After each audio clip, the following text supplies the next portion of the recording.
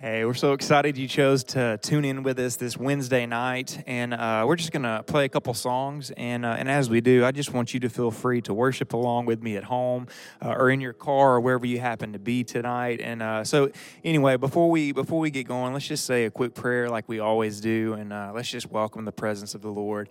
So, God, we do thank you, Lord, for your goodness. And, Lord, we just ask that right now, Lord, that you would help us draw close to you. And, Lord, we just thank you for being good. Lord, we welcome you here. And, Lord, we just want to draw close to you. Lord, we lift our hearts to you tonight, God, and we just welcome you, Lord. In Jesus' name we pray. Amen. The light of the world, you step down into darkness. You open my eyes, you let me see. And beauty that made this heart adore you. And hope of a life spent with you. Come on, this will be your part. So here I am. So here I am to worship, and here I am to bow down, and here I am to say that you're my God. You're altogether lovely, you're altogether worthy, you're altogether wonderful to me. King of all days, oh so highly exalted and glorious in heaven above. And humbly you came to the earth you created, and all for love's sake became poor. Oh, you became poor. Here I am to worship, and here I am to bow down, and here I am to say that you're my God.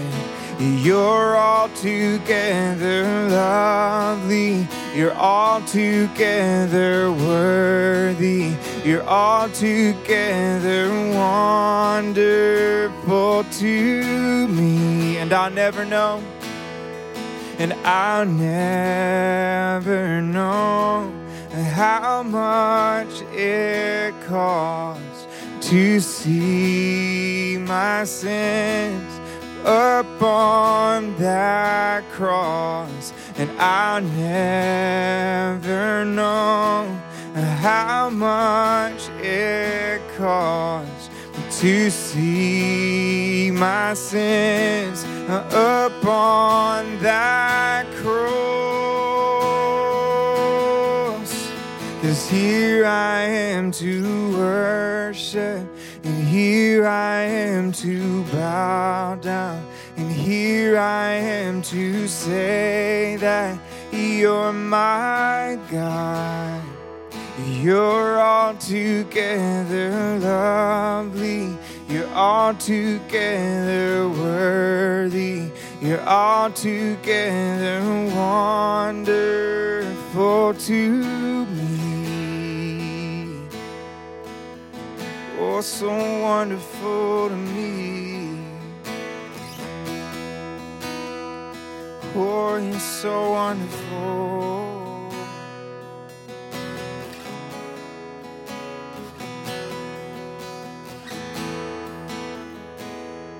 'Cause there is power in the name of Jesus.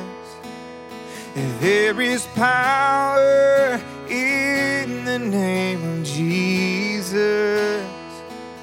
There is power in the name of Jesus to break every chain, break every chain, break every chain.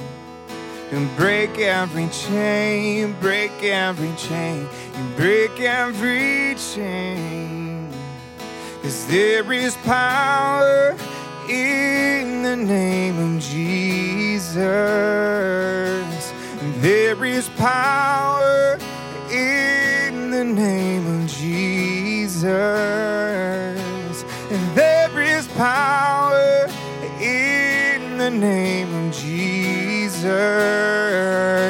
to break every chain, break every chain. You break every chain.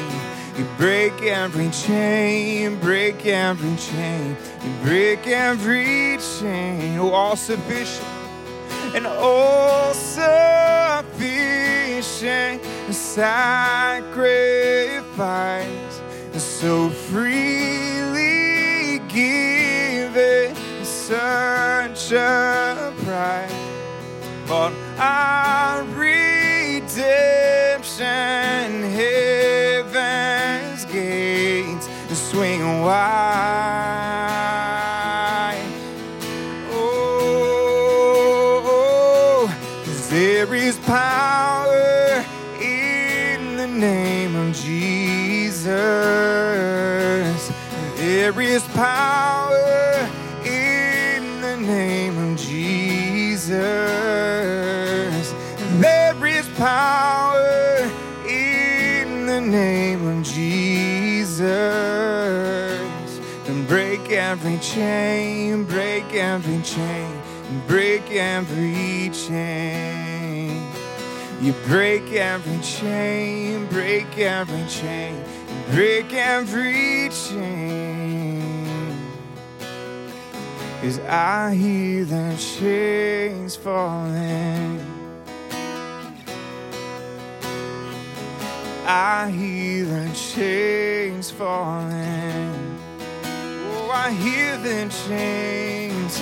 I hear the chains falling.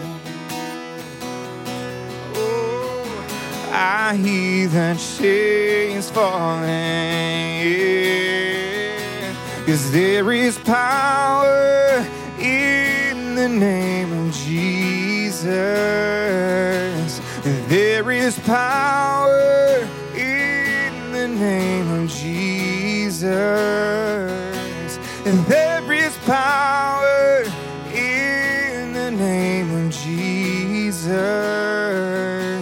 to break every chain, break every chain, and break every chain.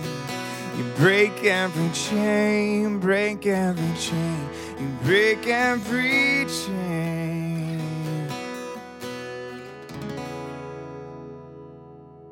Hey everybody, welcome to Church on the Rock. We are so glad that you're tuning in on this Wednesday night. Hey, we have a few quick announcements. First of all, we have several prayer times throughout the week. Just to remind you, Monday night from 7 to 8 o'clock here in the sanctuary. Then we have Wednesday prayer from 12 o'clock noon till 1 o'clock. Thursday from 12 to 1, we have our ladies' prayer. And then Friday morning, we have prayer from 7 a.m. to 8 a.m. Listen, our nation needs prayer. We need prayer. And so I want to encourage you sometime during the week, come to prayer, and that'll be good for your soul. Second announcement is this, just to let you know, I think a lot of you know, but our kids, most of them are back in full swing. We have our preschool that's meeting upstairs in the kids zone every weekend service. That's 6 o'clock Saturday night. That's 9 and 11 Sunday morning. So preschool will meet upstairs, and then our elementary is down at Powerhouse. Again, that's all three services, 6 o'clock Saturday night, 9 and 11 on Sunday. So our elementary, you can just take your kids to Powerhouse and you can check them in. Right now, our nurseries and our My Zone are not meeting, so we will let you know when that changes. But listen, we have a great kids program going on for our preschool and elementary. We want to encourage you to come out. Things are safe, they're clean, and they're fun, and our kids are learning a lot about the Word of God. Amen? Well, for our offering today, I just want to say thank you for giving. Thank you for supporting your local church. Right here below me on the screen, you can see several ways to give. Easiest way to give is to text 84321 with your amount, and you'll be prompted from there. But listen, when we give our tithes and offerings, it makes a difference. We're able to help people in this city, in other cities, and also around the world. So just want to say thank you for your giving.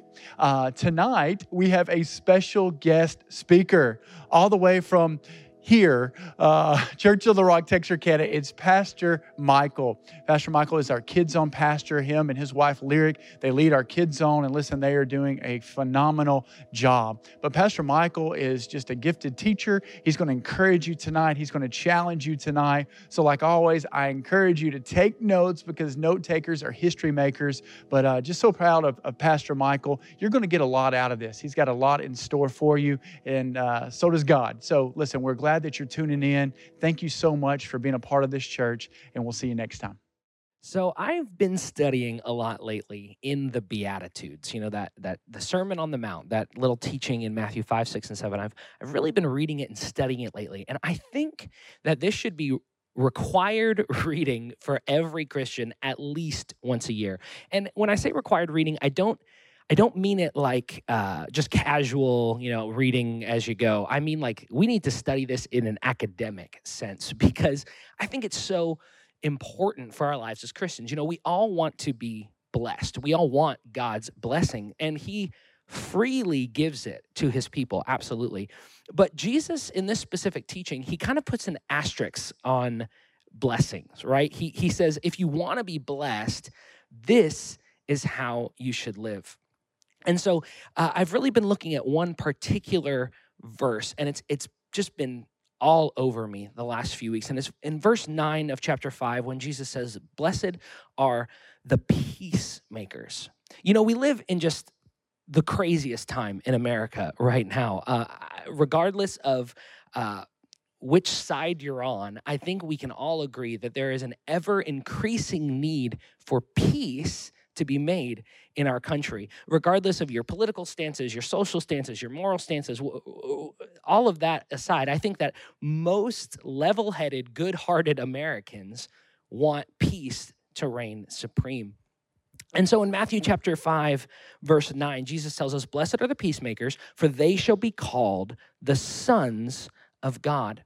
And this word peacemakers, I can't get it out of my head. No matter how hard I try, I just keep coming back. And maybe it's the situation that our nation is in right now, but I have just been consumed with this word peacemakers, okay? And it's a concept that we're all familiar with, right? Like in 21st century English, the word peacemakers, we're all familiar with it. And it has certain connotations with it, right? Like in our minds, peacemakers, you might describe someone who's a peacemaker, someone who's meek, someone who's calm, someone who's, level-headed. And but usually a peacemaker would not always be someone that we look at as like a policymaker or someone of strong opinion. And if we're honest with ourselves, peacemaking today might even be viewed as kind of a secondary quality, or in the vernacular, a sissy quality, right? It's one that's like less desirable in people in leadership than, say, boldness or other more strong styles of leadership. And it'd be nice, I think we would all agree, it'd be nice if our leaders could be peacemakers, but we are more than happy to follow someone that is going to aggressively and loudly and boldly push our agenda. Peacemaking kind of comes to the back end, right? It becomes more of a soft secondary characteristic.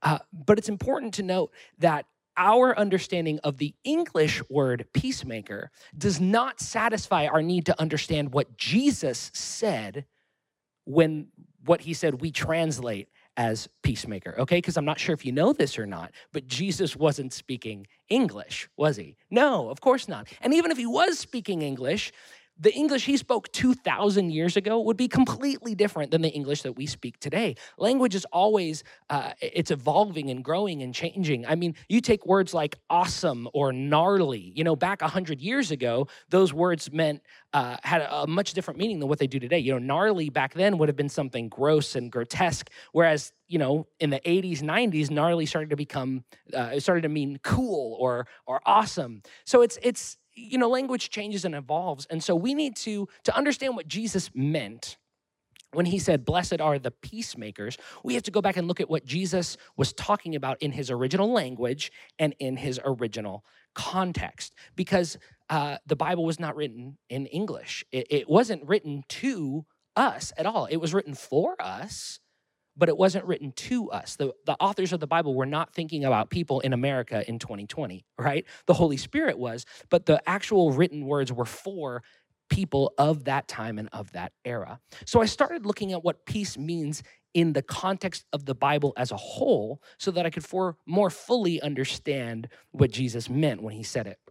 Because, you know, the Bible is like, I like to think of it as like a TV show, okay? So we have the New Testament and the Old Testament. We have season 1, the Old Testament, and season 2, the New Testament.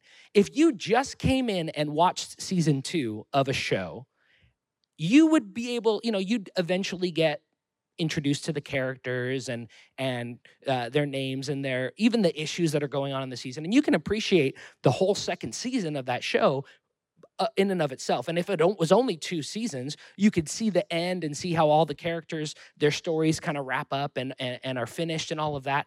But without a doubt, if you've not gone back and watched season 1, you're going to miss stuff, right? Like that's just the way that it works. There's going to be references in season 2. There's going to be characters that maybe don't pop up until the end of season 2 that, oh my goodness, if you watched season 1, you know exactly who that is. But if you haven't, you're like, wait, who's this guy? You know what I'm saying? So if you want to understand a show fully, you've got to watch all of the show. You've got to watch season 1 and season 2. Not that you can't appreciate season 2 on its own, but to fully understand it in its wholeness, you have to go back and look at season 1. And so to understand the Bible, we have to look at it from front to back. We have to follow threads that are created in the Old Testament and see how the Holy Spirit fulfills them in the New Testament.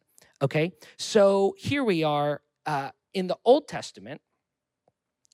I started looking up what it means. You know, in peace in 2020, okay, peace means, we usually think of peace as like the absence of war or the absence of conflict. And while in Scripture it absolutely 100% can mean those things, it's so much more than that. Peace in the Bible is not just the absence of conflict, but it's rather the presence of something else altogether. And so let's dive in. Let's look at what this is. So the word for the Old Testament, the word for peace in the Old Testament is the Hebrew word shalom, which I'm sure, you know, we've heard this word before. But in the New Testament, the Greek word that is used for peace is eirene, okay? So we're going to talk about shalom, and then we'll get to eirene here in a minute. So shalom's most basic meaning, if you go back to the root of the word, what it means at its most simple form, it means complete or whole. Okay, so it's actually, if you go back to its basic form, the word shalom is a masonry term. Okay, so if you've been reading along with our Bible guide, we've been reading through the book of Joshua. And in chapter 8, verse 31, it refers to a stone with no cracks that's been uncut or that is whole. And the word that we translate as uncut or whole, it is a word that comes from the exact same root as shalom. Okay, so basically a stone that is shalom, complete, without break, without cracks. All right, y'all with me?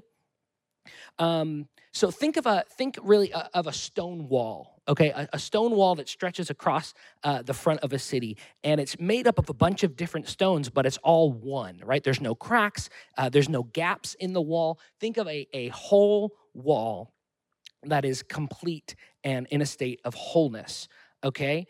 And shalom means basically something that is complex with many moving parts, many different parts, but that's in a state of completeness or wholeness, and it carries with it oftentimes in Scripture a connotation of safety or welfare for everyone in society. Another example of this to kind of unpack, again, this idea of what shalom means in the Hebrew is in Job chapter 5, verse 24, where Job, he knows that his tents or his household is at shalom, or are complete, or at peace, because none of his sheep or none of his livestock are missing. Okay, so his home is at shalom because everything is there and present. When David visits his brothers on the battlefield in 1 Samuel chapter 17, our English translations say that he asked them how they were doing. But in the Hebrew, he literally asks about their shalom. He's trying to see their state of mind, see how they are, how their spirit is. Are they whole? Are they broken? Are they hurting? Okay? So in essence, the Old Testament view of peace, or the Old Testament view of shalom, is that life is complex. It's full of moving parts and relationships. And if any of these are missing or out of alignment, your shalom begins to break down and it needs to be restored. In fact, when you use shalom as a verb, it literally means to make complete or to restore. And I think this is important because the whole point of my searching, the whole point of what I'm talking to you about tonight is how we can become peacemakers, how we can make peace. You know, God brings a peace with him. His spirit, a fruit of his spirit is peace. And while, you know, when I'm going through a difficult time, when I'm going through a storm in my life, when things are just not looking good, I can go into the presence of God. I can seek him in prayer and read the scriptures, and I can feel a feeling of peace that only God can bring. And that is a biblical principle. But when Jesus tells us, blessed are the peacemakers, for they shall be children of God, what we need to do is realize that, oh, there is a type of peace, or there is a meaning of peace that I am called to make. Now, that's through the power of the Holy Spirit, of course, but it's something that God is just not going to put on people, but it's something that his people need to actively participate in, okay? So how do we make peace? How do we do peace? How do we make shalom? To make shalom, how to make peace in the Old Testament is to make something complete. For instance, the peace offerings in Leviticus chapter 3 and 7, they were one of the blood sacrifices that helped atone for Israel's sin. Okay? And of course, until Jesus was able to come and be our perfect sacrifice. So this literal offering of shalom in the Old Testament is what helped mend the broken relationship between God and man, albeit it was simply a Band-Aid. The real thing that brings our relationship with God together is Jesus' sacrifice on the cross, but we are going to get to that in just a minute. So a couple more Old Testament examples really unpacking this idea of shalom. 1 Kings chapter 9, verse 25, Solomon brings shalom to the unfinished temple when he completes it. When he finishes building the temple, he literally brings shalom to the temple. It becomes shalom. It becomes complete when it is finished, okay? In Exodus chapter 22, verse 4, when your animal accidentally damages someone else's property, you shalom them by paying them back in full, or you take what's missing and restore it to wholeness. Okay, y'all with me? Proverbs chapter 16, verse 7 says, when a man's ways please the Lord, he makes even his enemies at peace with him. To make shalom with our enemies is to restore broken relationships. And when rival kingdoms make shalom in the Bible, it wasn't just a ceasefire. They don't just stop fighting, but they start actively working for each other's benefit. There's a difference between a ceasefire and peace between two nations. Y'all see what I mean? The word shalom is used over 200 times in the Hebrew scriptures, and the vast majority refer to completeness or wholeness in relationships, whether those relationships are between God and man, whether those relationships are between nation and nation, or whether they're between individual and individual. So this is Old Testament peace, Old Testament shalom. But how does that tie in, or how does that connect to the New Testament, eirene? Well, the prophet Isaiah looked forward to a day when there will be a prince of peace that comes, or a prince of shalom, and his kingdom where there will be no end of shalom, okay? He will make a covenant of shalom with his people and fix everything that is broken. And this is why Jesus' birth in the New Testament was announced as the arrival of Irene, the arrival of peace. Think about Luke's Gospel, chapter 2.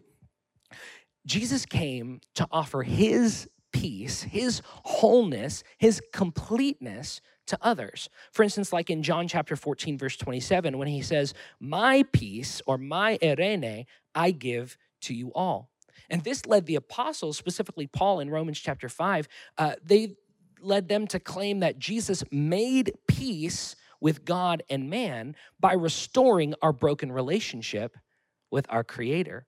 In Ephesians chapter 2, verse 14 and 15, Jesus himself is our peace. He is our Irene. He is the whole, complete human, sinless, full human in God's original design for mankind. That's what Jesus is, and who I am made to be, but I fail to be every day. We are called to do for others what Jesus did for us, and that's to bring peace, shalom, Irene, to the world. This requires humility. It requires patience. It requires just an abundance of love on our part. Peace is not just something that we feel, but it's an active effort on our part to participate in the life of Jesus, who, as Colossians 1, chapter 19 and 20 says, who reconciled all things in heaven and earth, making peace through the blood of his cross. Jesus came and gave his life to bring wholeness to the relationship between God and man. He brought peace to us through the blood on his cross. Peace isn't just something that we passively feel, but it's something we have to actively participate in. Peace is more than just calm in the storm. It's a complete restoration of the way God intended life on earth to be. Peace takes a lot of work. True peace is taking something that is broken and restoring it to wholeness, whether that's in our lives, in our relationships, or even in our world. There has never been a time in my life that peace has been needed to be made more.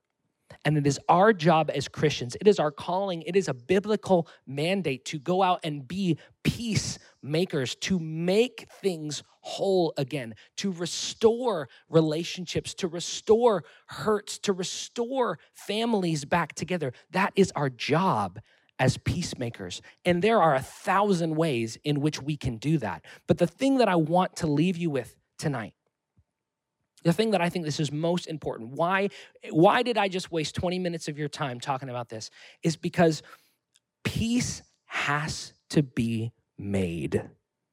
It is not just something that comes to us. Yes, God brings peace.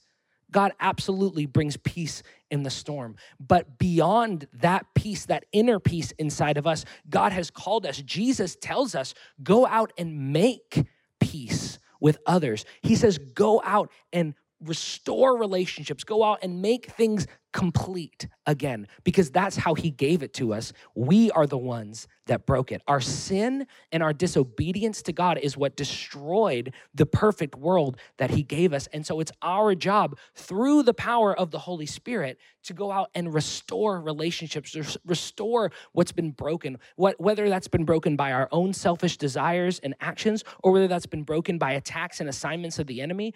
It doesn't matter. We have been empowered and instructed by Jesus himself to go out and make peace, make Irene, make shalom, completeness, wholeness, restoration. That is our job as Christians. So as we pray here tonight, I just want to challenge you. Look in your lives. Look in your communities. Look in your homes and see where there's an absence of peace. Where are the cracks in your wall? Where are the gaps in your wall? And then we need to pray and ask God to show us how to fix those. Prayer is where it starts. Prayer, we cannot do anything without prayer. And my grandfather used to say, anything that's not worth praying about isn't worth doing. It all starts with prayer. But that's just it. It's a start. That's where we get our marching orders. That's where we get our instructions to go out and fix what has been broken in our lives. Let's pray.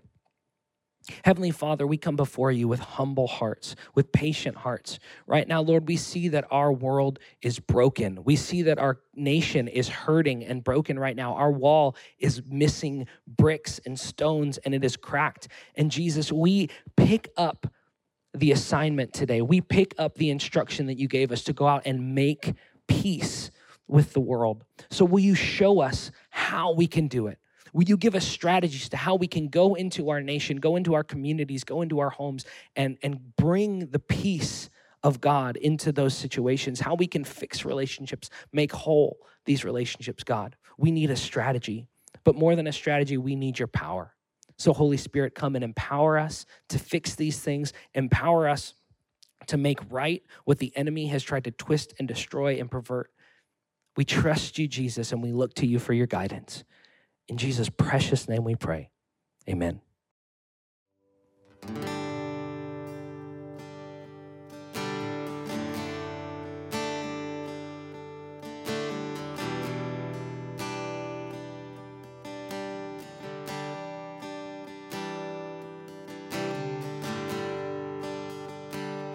The more I seek you, the more I find you.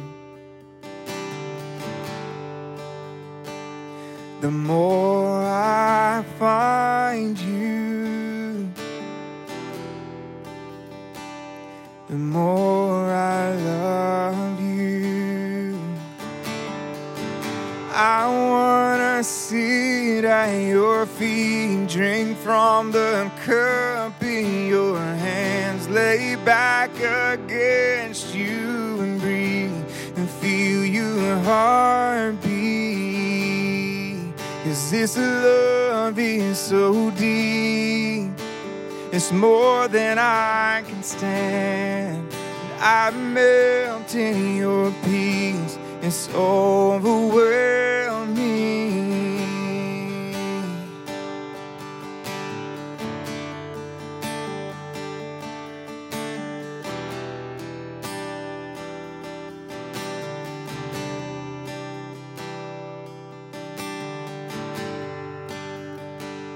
The more I seek you, the more I find you. The more I find you, the more I love you. I wanna sit at your feet, drink from the cup in your hands, lay back against you and breathe and feel your heartbeat. 'Cause this love is so deep, it's more than I can stand. I melt in your peace, it's overwhelming. I wanna sit at your feet, drink from the cup in your hand, lay back against you and breathe and feel your heartbeat. 'Cause this love is so deep, it's more than I can stand. 'Cause I melt in your peace, it's overwhelming. Amen. We're so happy that you chose to tune in with us tonight, and we just pray that you'd have a blessed evening.